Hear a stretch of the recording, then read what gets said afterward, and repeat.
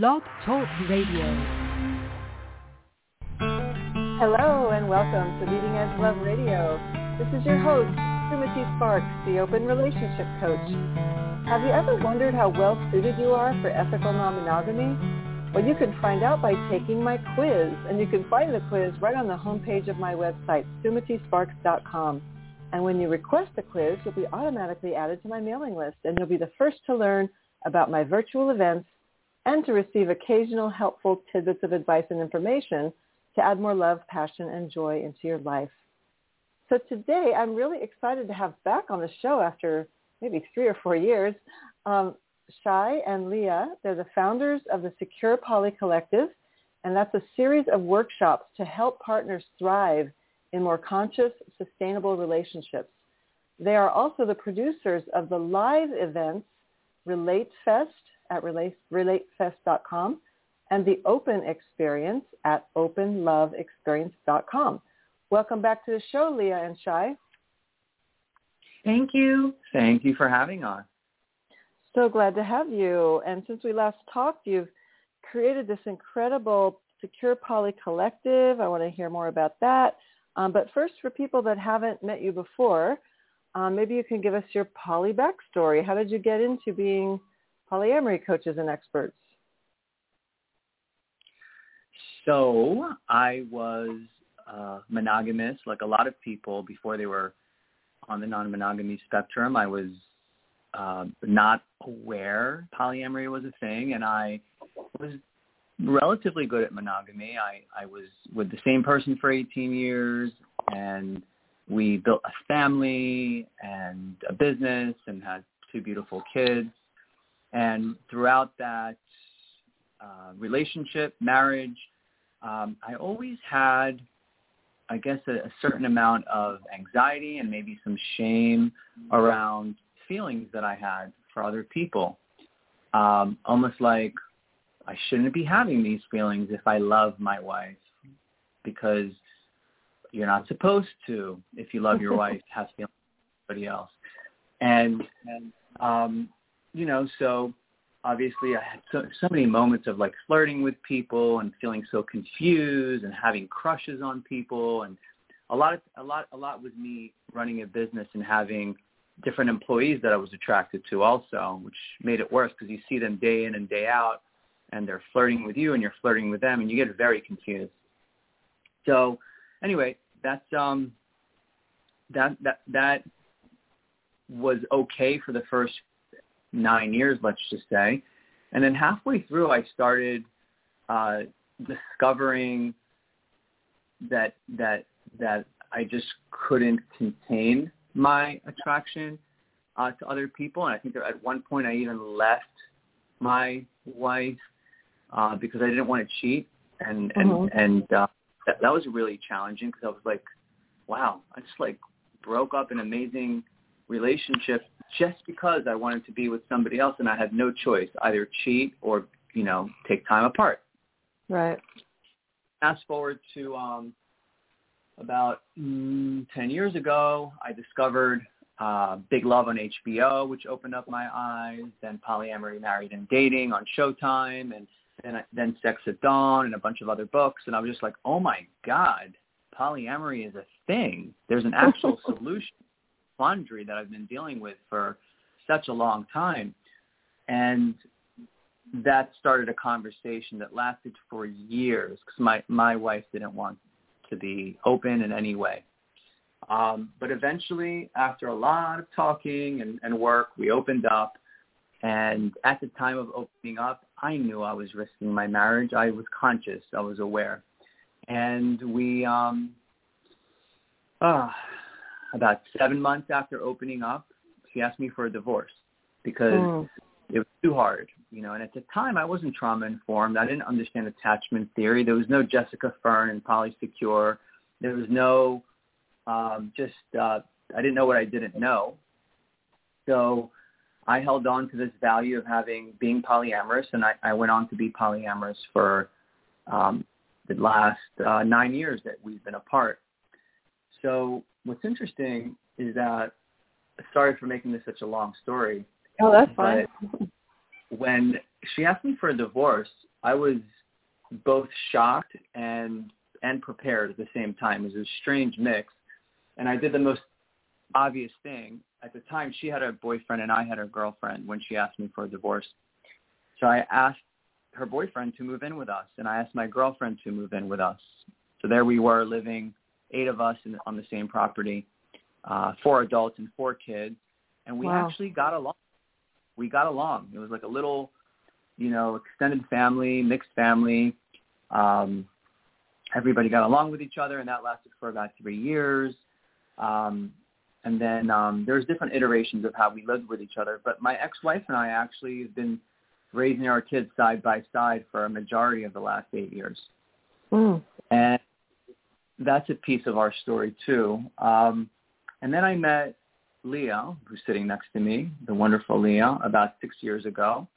And she'll tell you a little bit more when she shares how she entered this relationship. But again, I was not informed. Did not understand, trauma. I did not understand how me finding another partner while I was with Leah would impact her.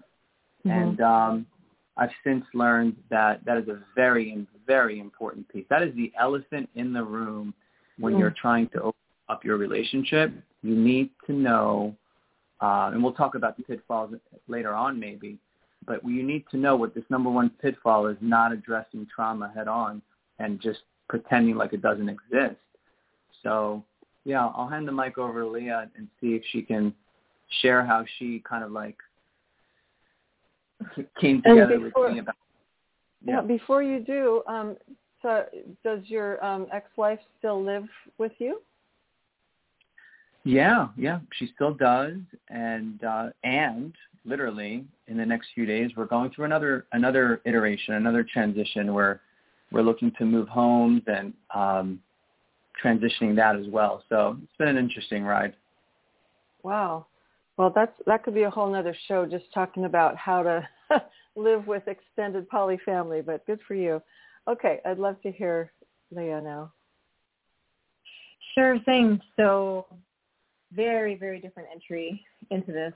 I, too, was monogamous for decades, and I was really good at the physical fidelity part, but I had a number of emotional affairs throughout, and I struggled with the idea that I wanted to be with a person for the rest of my life, when I'm a person that believes in a lot of evolution and growth, but also only one person for the rest of my life. It just didn't seem to sync up with the natural impulses of us as humans.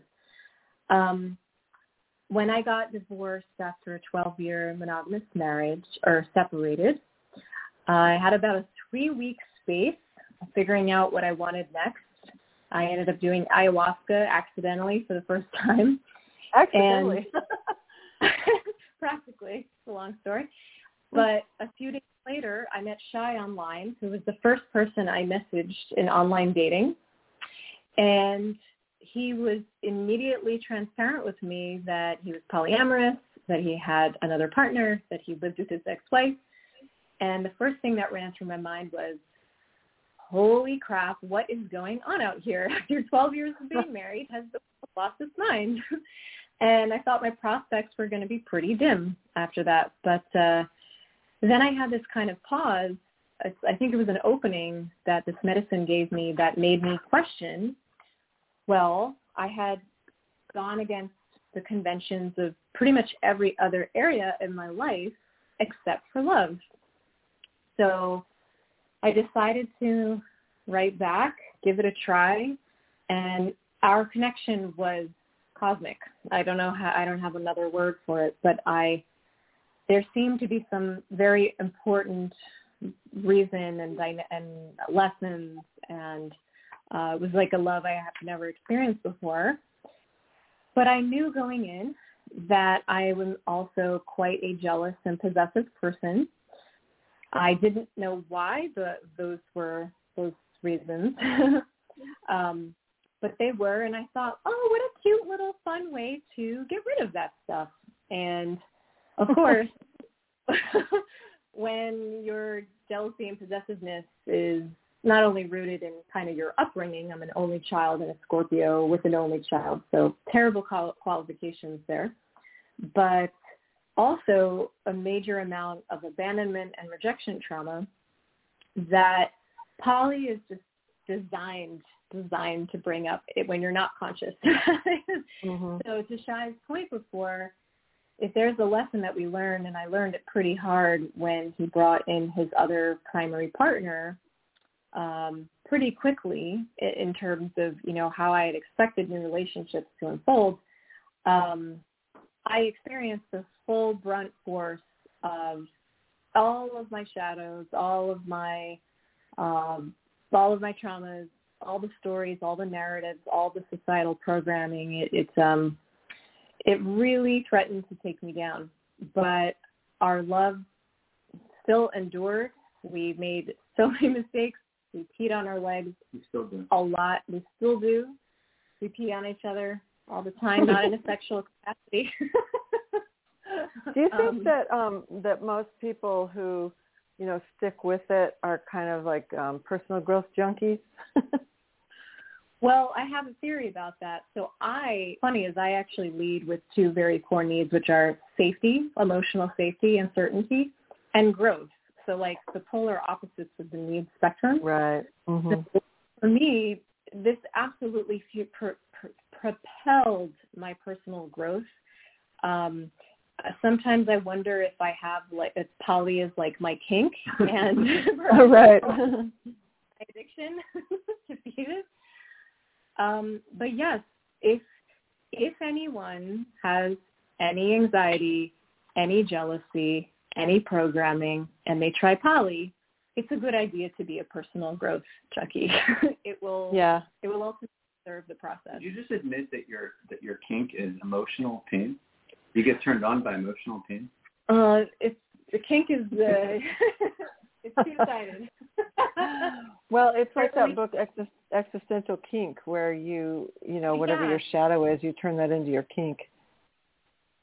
Well, that's sort of really very much been the process, and it's been a balancing act of figuring out, the amount of resources and time and attention that it's taken to heal. Like once we learned about how trauma was factoring in, and we learned about our boundaries of dynamics and power dynamics, and we've done an amazing amount of work together, but you definitely have to want to have the rushed, what do they call it? The express train to self-improvement, to be the best version of yourself.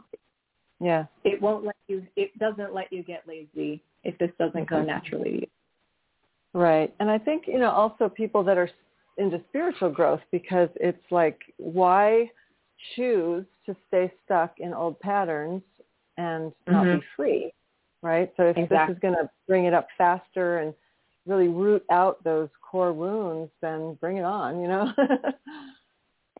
Yeah, what I'll add is, for me, what I've realized in the last several years is I care less about my sexual freedom. I care much more about my inner freedom. And that's what I'm getting to and trying to do. Freedom? Inner freedom from the shackles of my own patterns and shadows and traumas and programs that create blocks. Before you said freedom also to express was another. Oh, freedom of expression. Yeah, but that's a big one too. But yeah. That I like the way you put that. Yeah. Say that again. Is it how you originally said it? You care more about your inner freedom more about my inner freedom from programs, traumas, blockages, shadows, and anything that creates a blockage to love. I love it. That's great. Well, thank you both for telling me your journey. I related to you, Leah, about how is it Leah or Leah? Leah, okay. About knowing that I was non-monogamous, but that I was also jealous. So how do you? That's how I became a coach, is because I had to figure it out if I was going to do this.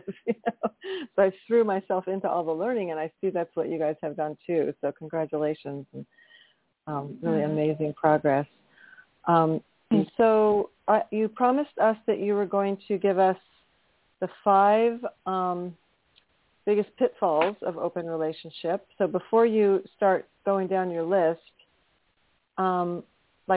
what's the meta here? Like, why do you think that there's so much struggle for so many people in doing open relationships? Well, I think that the struggle from a 10,000-foot view is so many just don't know what they don't know. You're just not going to know the things that just from reading the books. So, the books are great, but it's experiential. Mm-hmm. And there are certain aspects that you kind of should know that haven't come around until Jessica Fern's book. I know I'm naming that book often, but Polysecure is a game changer, and people need to understand attachment theory. Mm-hmm. And I think why a lot of polyamorous people now are just completely geeking out on attachment theory. It's become like right. a movement. Yeah.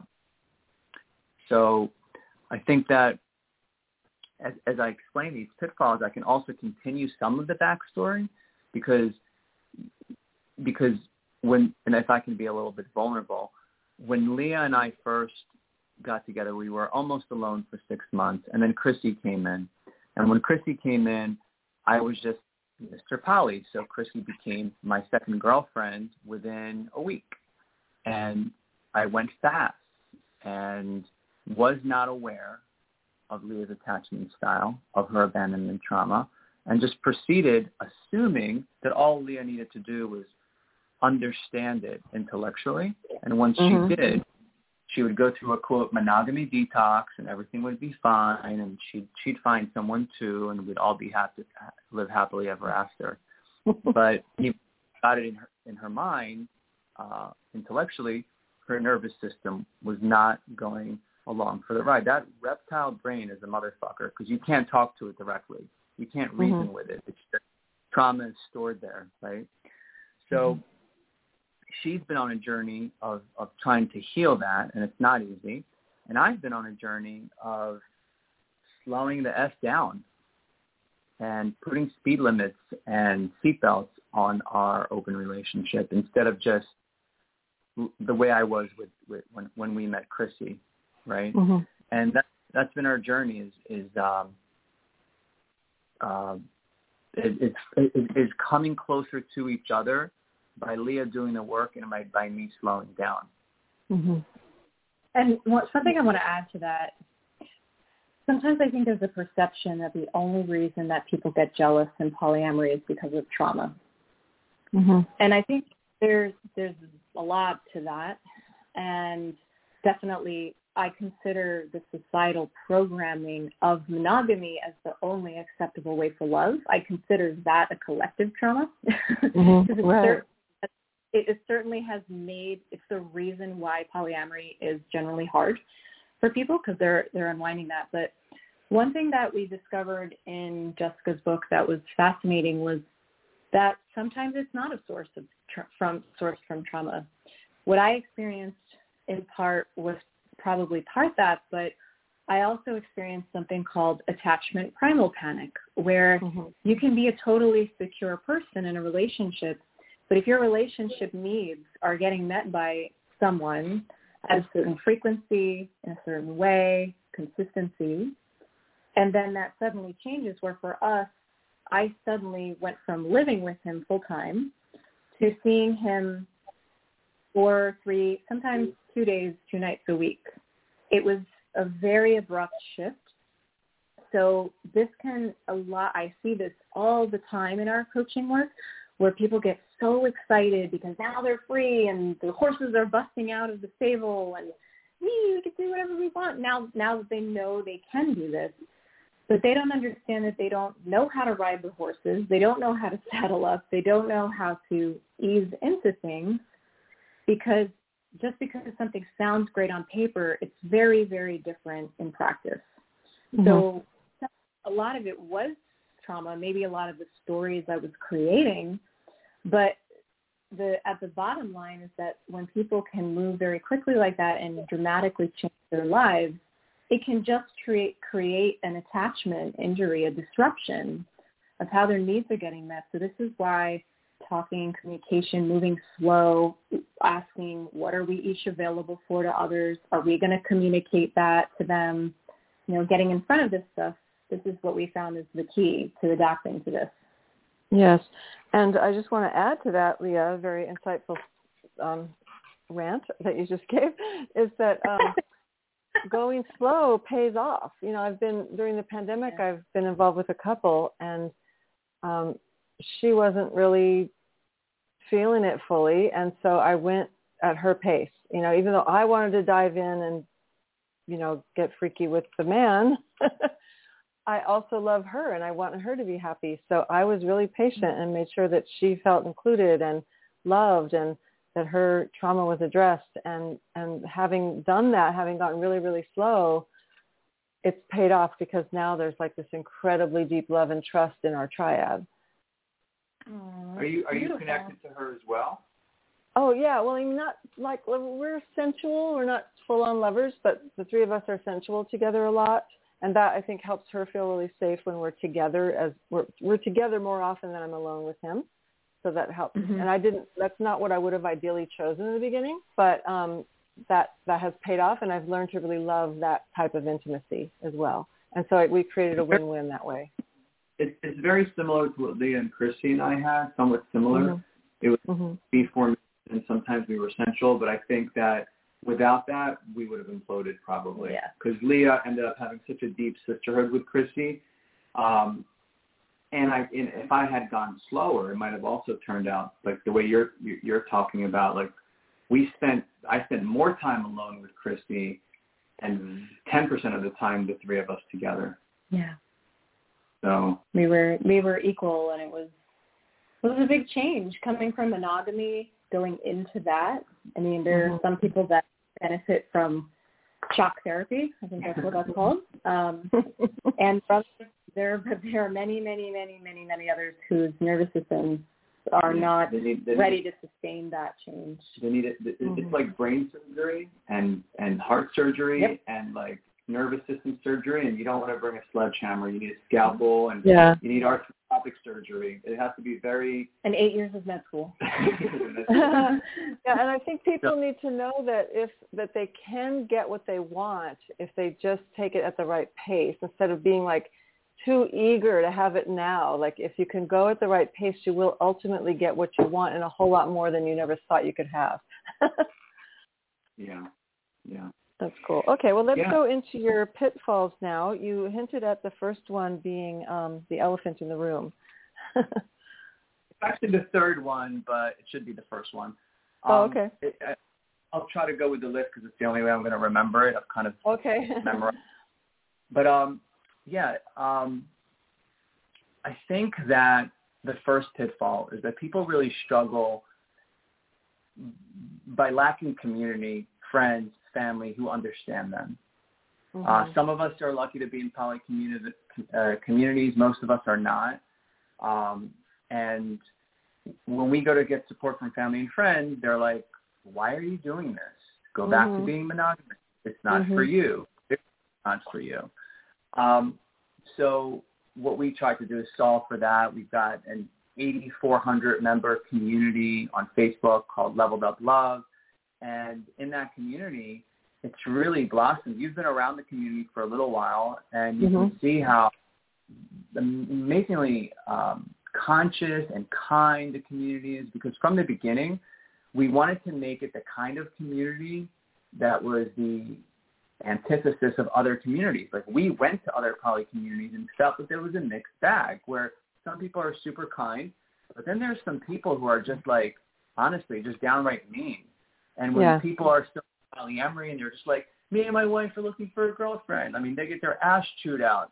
Sorry. Sorry, I don't know if it's okay to curse a little bit.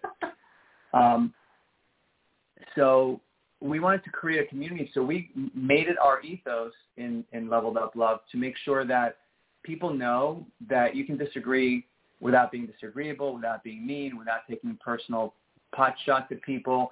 And we've removed over 100 people from the group because that is such an important piece to the community. We want it to be full of love. And if we give people a warning and they're just insistent on being aggressive for whatever reason, even if it's political correctness, like, no, this is first. Treat people with kindness, and then let's talk about how we should be talking to each other, but don't be attacking people. So community, and a kind community at that, I think is really important, and that's how we solve for that with our community. Great.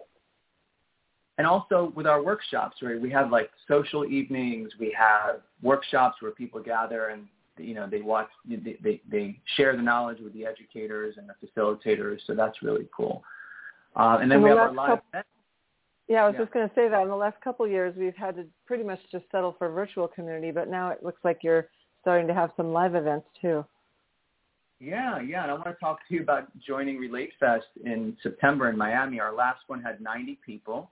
We made it an event that is for everyone, anyone that geeks out on relationships and is endlessly curious about how they work. And what was nice is that we brought monogamous and polyamorous people together. And the truth is like 90% of the content was for everyone. And it was really cool to see everybody being kind and understanding and curious and learning from each other. So, and then we're creating like a more high-end event called the Open Love Experience. And that's going to be interesting because it's going to be a more like luxurious beachfront kind of mansion type situation. So we'll see how that plays out. It will be our first one for that. But yeah, Relate Fest happened in March and it's going to happen again in September. Great. That's awesome. Yeah, so building community is very important. We have to also be able to touch people and see people in real life. And then the second pitfall that we found in our community and our experience also is getting the right education. That there's a lot of education out there on polyamory, and it's good education.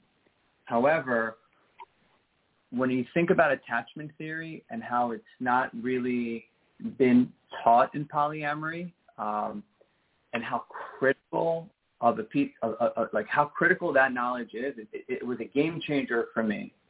I changed how I practice polyamory in such a significant way, and I want everybody to know about it. So education on attachment theory, nervous system regulation, emotional attunement, all these things, right? They're so important. So our workshops are filled with those types of education.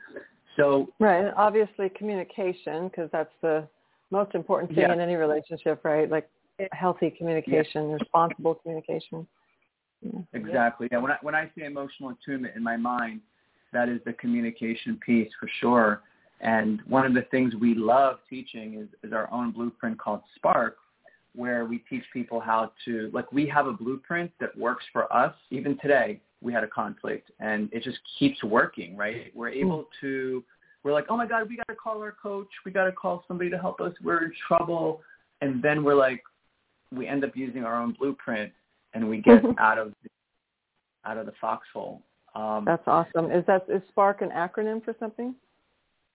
Yeah, Spark stands for setting the stage. That's the S. P is for probing. A is for acknowledging. R is for reframing. And C is for collaboration. And inside of Spark, there's another acronym called OMEN, O-M-E-N, which stands for observations, meanings, emotions, and needs. And we're able to kind of cross those two acronyms and have a blueprint that people follow that is rooted in NVC, nonviolent communication, Imago principles, even a little Dale Carnegie sprinkled in there. And it's just something that's been really interestingly homegrown for the last 6 years through practice, through, like we joked about, peeing on each other's legs. Many practice rounds. You're welcome. Yes. So knowing how well it works, it's kind of funny. Today I ran into Danielle, my co-parent, and she was saying how our 18-year-old and 13-year-old are suddenly getting along. It's like magic. Either they hit a certain age or whatever, but now they're like going to the mall together, and like they've been cats and dogs for years. About a month ago, or maybe 2 months ago, I sat them down and I had this idea. I was like, maybe I should move them through the blueprint. So I had a session for my son, for my daughter to hold space for him. And then 2 weeks later, we did the opposite. He held space for her. And during those sessions, they just followed my instructions.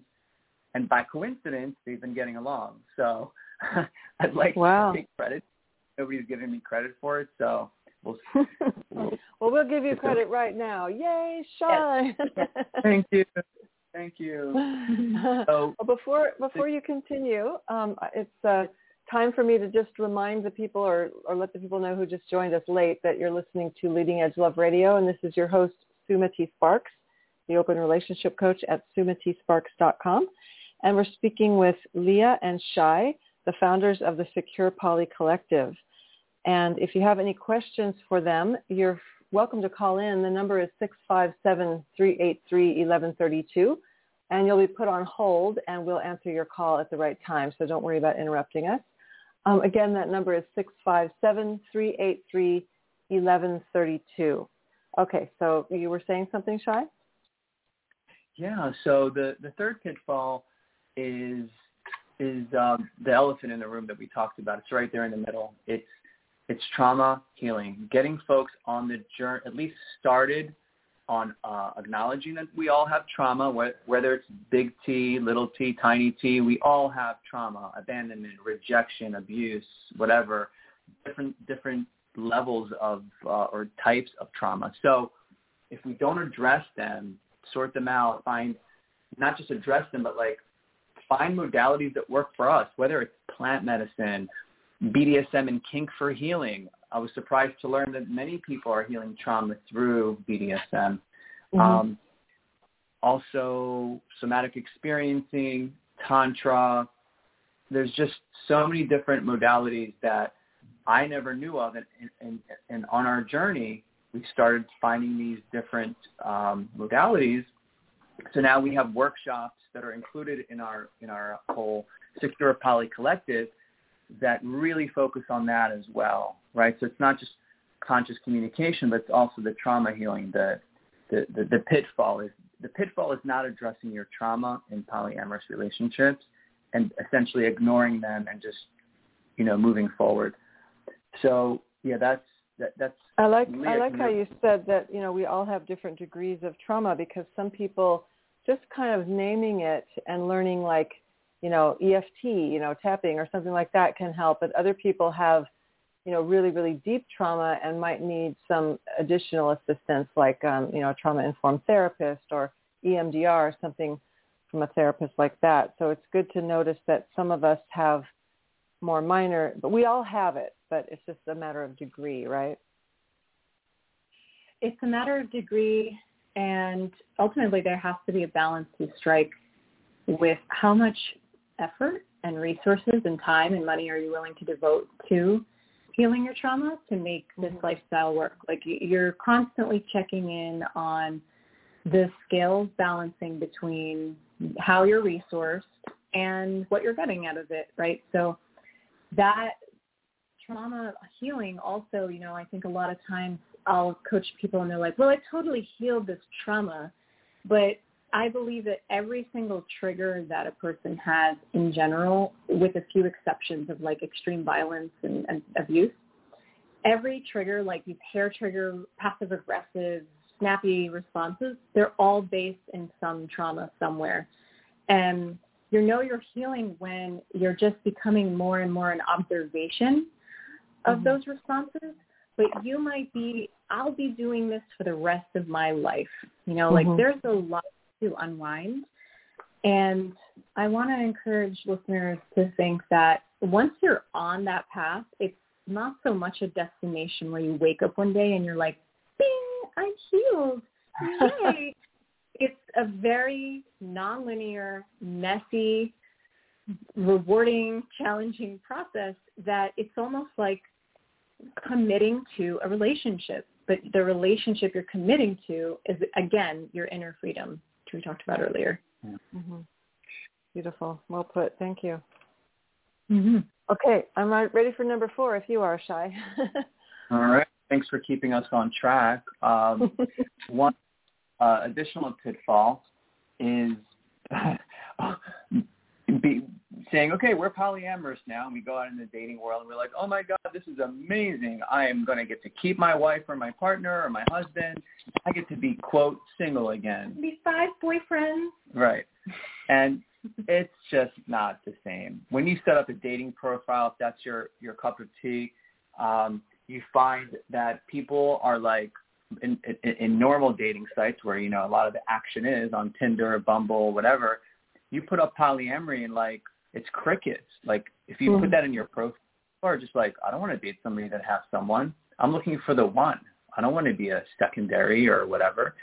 So it's not easy explaining to people that you're polyamorous. It limits the pool of people that you can connect with. And to that end, again, all these pitfalls we try to solve for. So we have our preferred dating site that we recommend for polyamorous people. We have our socials, our online socials, and our live events to try to bring together like-minded people, because to this day, we haven't yet even found a perfect polyamory dating site. They're just, they're all flawed. They don't have enough people in them, or they are more, no offense to swingers, but more about swinging and casual sex, most of them. So one day, that's my dream, is to have a pure polyamory dating site that is a little bit more aligned with what our community is after. But yeah, so that's one of the pitfalls. And then the last before you go on to the next one, I just want I just want to let people know that, I too tried a lot of being on dating apps a lot when the pandemic started, and it was, I definitely put a lot more time into it than most people would, because I was like, I'm going to figure this out so I can help my clients, you know? So even, you know, disaster after disaster, I just kept going after it. And it was so hard. And so I realized that, you know, what's easier is to go where polyamorous people congregate. Hello. Go to places where the majority of the people are going to be polyamorous. And so I created a list, and your events are on my list, and I'm updating it every quarter, so I'll put your new ones on there too. But I wanted to direct people to that list. It's sumatisparks.com, which is my website, /where to meet. Where to meet. sumatisparks.com /where to meet. And you'll see a list of places where polyamorous people congregate that are not dating apps. So there you go. Amazing. That's such a good point. Leah and I were just talking today about how some of our more meaningful relationships came from a Tantra festival, 2 Tantra festivals, and all kinds of events. I've met amazing partners. Yeah. So that's a really good point. And there are some dating sites that have helped us. There's OkCupid, who's very friendly to non-monogamous people. There's Feel, that is more on the swinging side, but still has a lot of people who are polyamorous as well. There's Meet Mindful for more conscious people. It's where I met Leah. That one's a little bit more difficult because you still have to initiate and get rejected when you tell them you're poly. But they're a little bit more like, yogi and spiritual, and therefore more open-minded. So it's not like dating on Match.com, if you know what I mean. Yeah, can you spell Field for people that haven't heard of that before? Oh, sorry. Yeah, good point. It's spelled differently. It's SEELD. And, we even have our own little special chat room inside of there for Leveled Up Love members. So if anybody ends up joining our VIP program, we share that special secret room with you. Great. So are you ready for number 5? I am. So we found that another pitfall is like that polyamorous partners, primary partners specifically, but even solo polyamorous, find that they lose depth of connection. Love is some say limitless, right? We can love, but time is not infinite. It's finite. And if you think that you can spread your disposable time, and I say disposable time like beyond your work time, your personal hobbies, and your parenting time if you're a parent, the little bit of time that's left, and you're going to try to split that 2 ways, 3 ways, 4 ways, 7 ways, it's hard to build consistency. It's hard to build depth of connection. There's something about consistency that helps you feel safe and go deeper and open up. So that being said, a couple of solutions. One is, for Leah and I at least, for us, not for everyone, we try and have decided to start loving the world together as often as possible. Luckily, one of us is bisexual, and that helps. But the other piece is, if we're going to have less time, make it high quality. And what Leah and I have learned from Tantra is how to make it high quality. It's how to slow down in 3 very important areas. And this is why we have these incredible Tantra practitioners and facilitators coming in doing live demonstrations and helping us really have deep, rich, slow, meaningful connections that don't feel like, fast food sex, if you will. And the slowing down with how we connect, number one. And number two, slowing down when there are ruptures, because in our love style, there are going to be ruptures. We accept that as part of what we do. We try to have as many days without incident as we can, but you'll have incidents, like any relationship, but maybe a little bit more. And if you can slow down using the essence of Tantra, of slowing down, and communicate consciously, that's another piece. And then the third piece is slowing down when there's new relationships. New relationship energy can be very volatile, and knowing how to slow down, having self-control, again, the essence of Tantra is slowing down. So slow down in all these 3 areas. And that was number 5. Yeah, I found that I'm on a lot of these Facebook groups, and it's often women that will say, my partner came out as polyamorous, and a month later moved his girlfriend in with us. It's like, wait a minute, honey, you don't have to allow that. Just because you're polyamorous doesn't mean that you can't control yourself. If he can't control himself, and he says, I'm polyamorous, so therefore I have to go sleep with 5 people tomorrow, that's sex addiction. That's not polyamory. Yeah, this is such an interesting area. I'm so glad this came up, because I've been really pondering about how many narratives there are in poly, just like there are in monogamy. And what's great about poly is you can learn to unpack and dismantle a lot of those mononormative patterns. But that doesn't mean that poly isn't rife with its own patterns. There's something called the pendulum swing, where when one form of extremism swings the other way in another extreme way, because there's no soft in the middle. And one thing I've noticed is that sometimes when people are getting started with this, they're all about abundance. Oh, I want the abundance of love. I have an abundance of love. I want abundance. And they'll butt up against another couple's rules or agreements, and they feel limited by those agreements. And I don't want to go slow. I want it now. Love should flow. And what I find interesting about that is I see it implode so often that it often precludes the future possibilities of things working well. So just like what you described, Sumati, is you paced yourself, and you probably found an abundance in what you saw that was available to you at that time, and the future possibilities of what could become available. And when we think of poly, it seems so much about abundance, yet what I see, I think, is a scarcity mindset. People are afraid to lose. Have massive FOMO, like if I don't have it now, I'm going to lose it forever. And what I encourage folks to do is ask, what is the abundance that you can that is available to you right now and can focus on, and work towards ultimately what everyone can be comfortable with. So I love how you said that.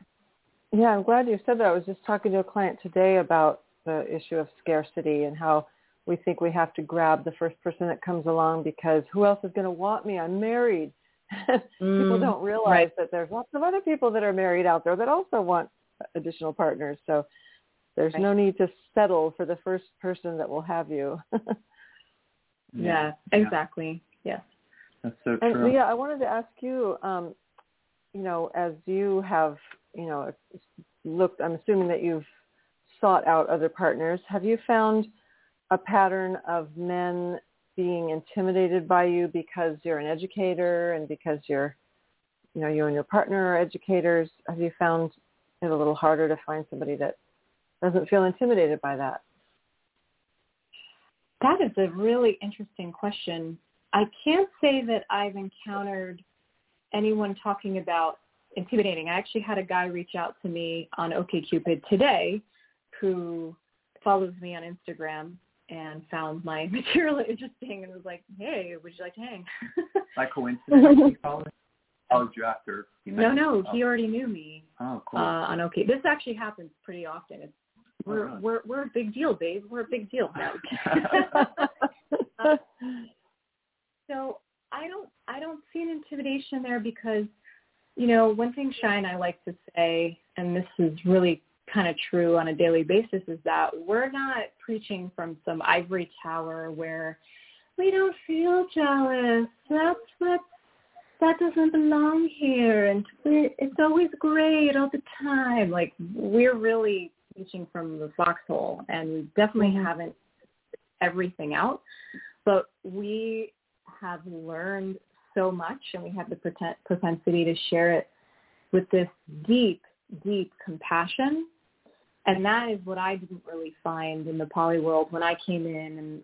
And, jealousy would trigger lynch mobs in discussion groups. And all the books were really made for secure people by secure people. So I didn't even know where I belonged there. And Levels of Love's purpose is to really give a home to all feelings, all scarcities, all tender parts of us that are still messy and working themselves out. And we do it together as a family. Yeah, it's interesting how we're both able to represent both sides. Yeah. Leah's able to... And in both ways. And in both ways, right? Like when we work with couples, actually, it's really incredible how I can really relate sometimes to the guy. Sometimes it's the woman, but a lot of times it's the guy who's just like, like Leah said earlier, like the horses are rearing and jumping out of the barn and now they're free and they can't wait. And I'm like, I get that. I've been there. I wanted to make love to the world when I was free. And I get you. I get how you also meet someone and you don't want to be in that whole couple's privilege and you don't want to hurt the other person's feelings. And now you've got two partners and you don't want to make your primary partner not feel significant, but you don't want to be pulling couple's privilege on this new person either. And you feel like so stuck. You feel stuck between a rock and a place because now you've fallen for somebody new and you still love your primary partner. And it can be so almost debilitating and traumatic to be caught between two lovers and trying to get everybody's needs met. And on the other side, Leah is able to really empathize with an anxious attached partner who's like, yeah, I want to support your freedom, but you're going too goddamn fast for me. Like my nervous system is not keeping up. My reality is with your pace. Disintegrating. Like I want to support you, but can we do it slower? Now some of them go so slow that it's right. So it's like, how do we come up with strategies to meet in the middle? What are some of the emotional attunement and conscious communication tools? Slightly uncomfortable, yes. Or very uncomfortable, yes. But still, yes. Without an amygdala shutdown. Yeah. Because you don't want to have those types of re-traumatizing experiences because then you create more trauma that you have to heal from. This is important because when we talk about consent, that poly is a very consent-based lifestyle, what I see is a ton of not consensual decisions being made to existing relationships that have a lot riding on them. And partners are not consenting in certain ways, like sharing of information and details. Do they want to know? If they don't, that's not consent. taking away family night from the kids. Like, that's not consent. Like, this is a collaboration. So consenting to poly is not consenting to every possible thing that can happen in poly. You know, that's being single and dating. What we found is, like, carrying that freedom flag can be dangerous. Yes. Right? Carrying that freedom flag can be like, now I'm free, and you will, in your mind, you'll say, and no one will control me. I am now polyamorous, and and this means that I'm now free to love freely and do whatever I want. You know, what about the family? What about sexual safety? What about abandonment trauma? Like, what about attachment needs? Yeah, and basic needs to feel safe and seen and loved and have quality time, speak your love languages. At the end of the day, what I discovered that I was that guy. I was a polyvangelist. I was like, freedom first. If it doesn't work for you, then we're not a match.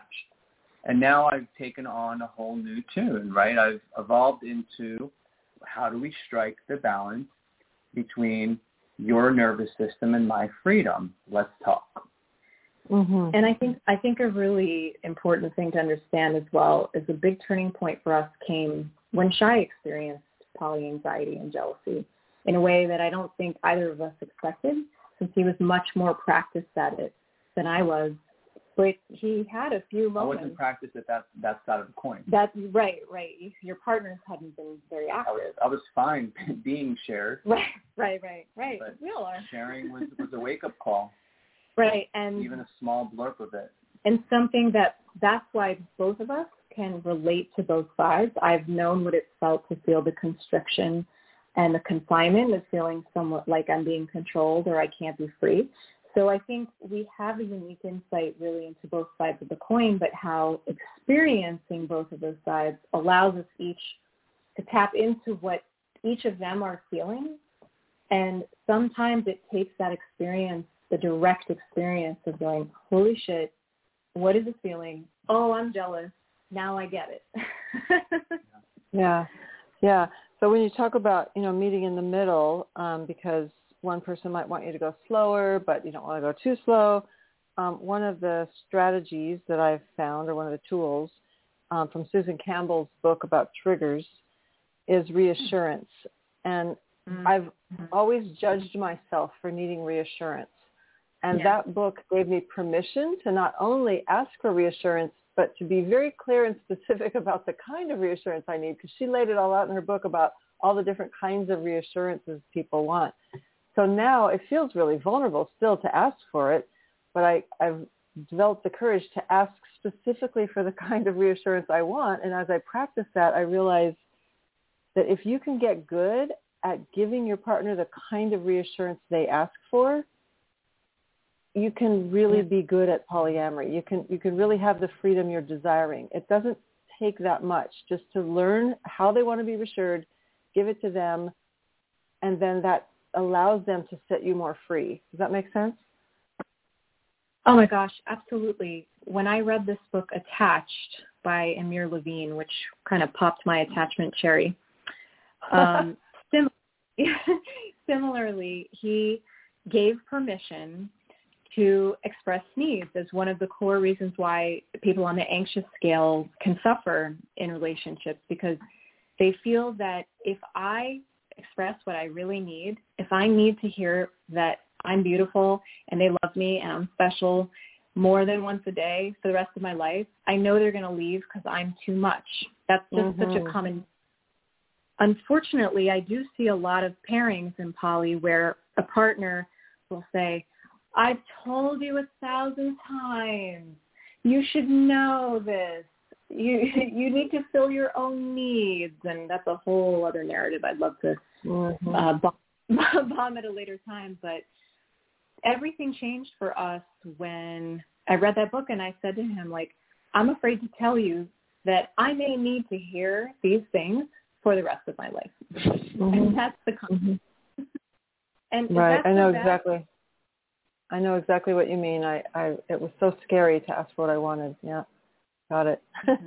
Well, we are out of time. It's been such a lively conversation. The time just flew. So thank you so much for taking us through the 5 pitfalls of open relationships so we can all know what we need to learn to do it right. And I know you have lots of resources for people to continue to learn.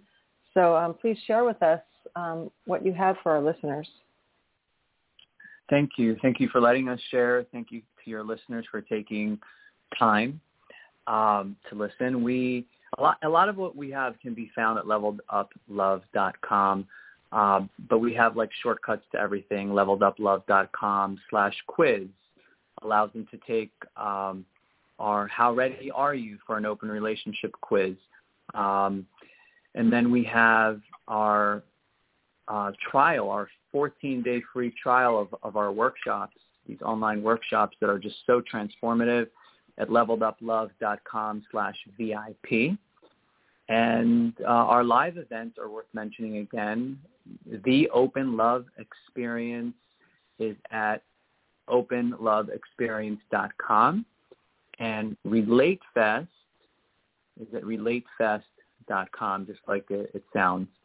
And other than that, our community on Facebook, Leveled Up Love, is a free community, lots of good engagement as well. So we try to have something for everyone, some free content, content that's affordable online, and then our live events, of course, are a little bit more expensive, traveling and everything, but we want something for everyone so everyone can have some resources to thrive in more conscious and sustainable open relationships. Mm-hmm. And you really have created like you've brought the whole community together into one place so people can really find all the different coaches, all the different teachers in your platform. So it's been a real gift to the community. Yeah, and we love having you teach. Hopefully we can have you back again to teach. We have, it might be over 40 educators now, including Jessica Fern, Kamala Devi McClure, you, who else? We had Elizabeth Sheff on. We had Dr. Jolie Hamilton is coming up, Levita Loca, such amazing variety of educators on polyamory, but also a lot of educators on just relating and healing trauma. So really a nice group of people, of educators that is a very well-rounded, holistic approach to thriving in any relationship. It's funny, we have some monogamous people in our VIP program just because they get to learn so much. Well, yeah, the tools that we have to practice to do it right would also superpower any monogamous relationship. Oh, 100%. I'm stealing that line. That's a fire for the TED Talk I'm trying to write for next year, literally. There you go. Great. Awesome. Superpower. Well, thanks again, you guys. Yeah, superpower with non-monogamy tools, right? Mm-hmm. Awesome. Well, thanks again, you guys. So glad to have you back on the show, and I wish you the best of luck with all of your upcoming events and hope to see you at one soon. Yay. Thank you again for having us back. Okay, good night. Good night.